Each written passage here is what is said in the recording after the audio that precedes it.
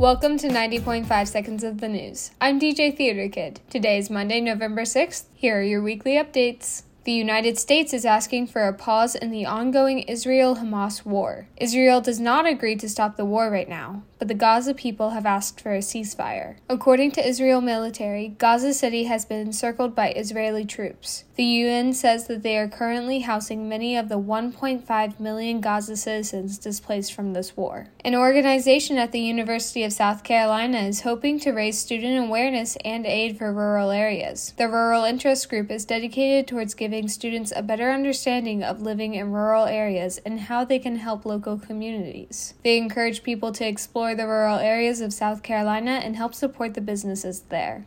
As women's basketball season comes into full swing, USC's coach Dawn Staley plans to give freshmen more of a role this season. Only 5 players this year are juniors or seniors, meaning that freshmen will have a better chance of playing. USC's women's basketball team is playing their first game today at 1 p.m. in Paris, France against Notre Dame. USC's football team brought home a victory on Saturday. In the first ever Battle of the Gamecocks, USC won 38-28 against Jacksonville State. The Gamecocks have their next game against Vanderbilt next Saturday. It will be at William Brice Stadium at noon. That's all we have for today. I'm DJ Theater Kid, and this has been 90.5 Seconds of the News. If you want to learn more about some of these headlines, go to dailygamecock.com. WUSC hopes you have a great day and a wonderful night. Tune in every Monday and Friday at the top of every hour for that week's main headlines. See you next week.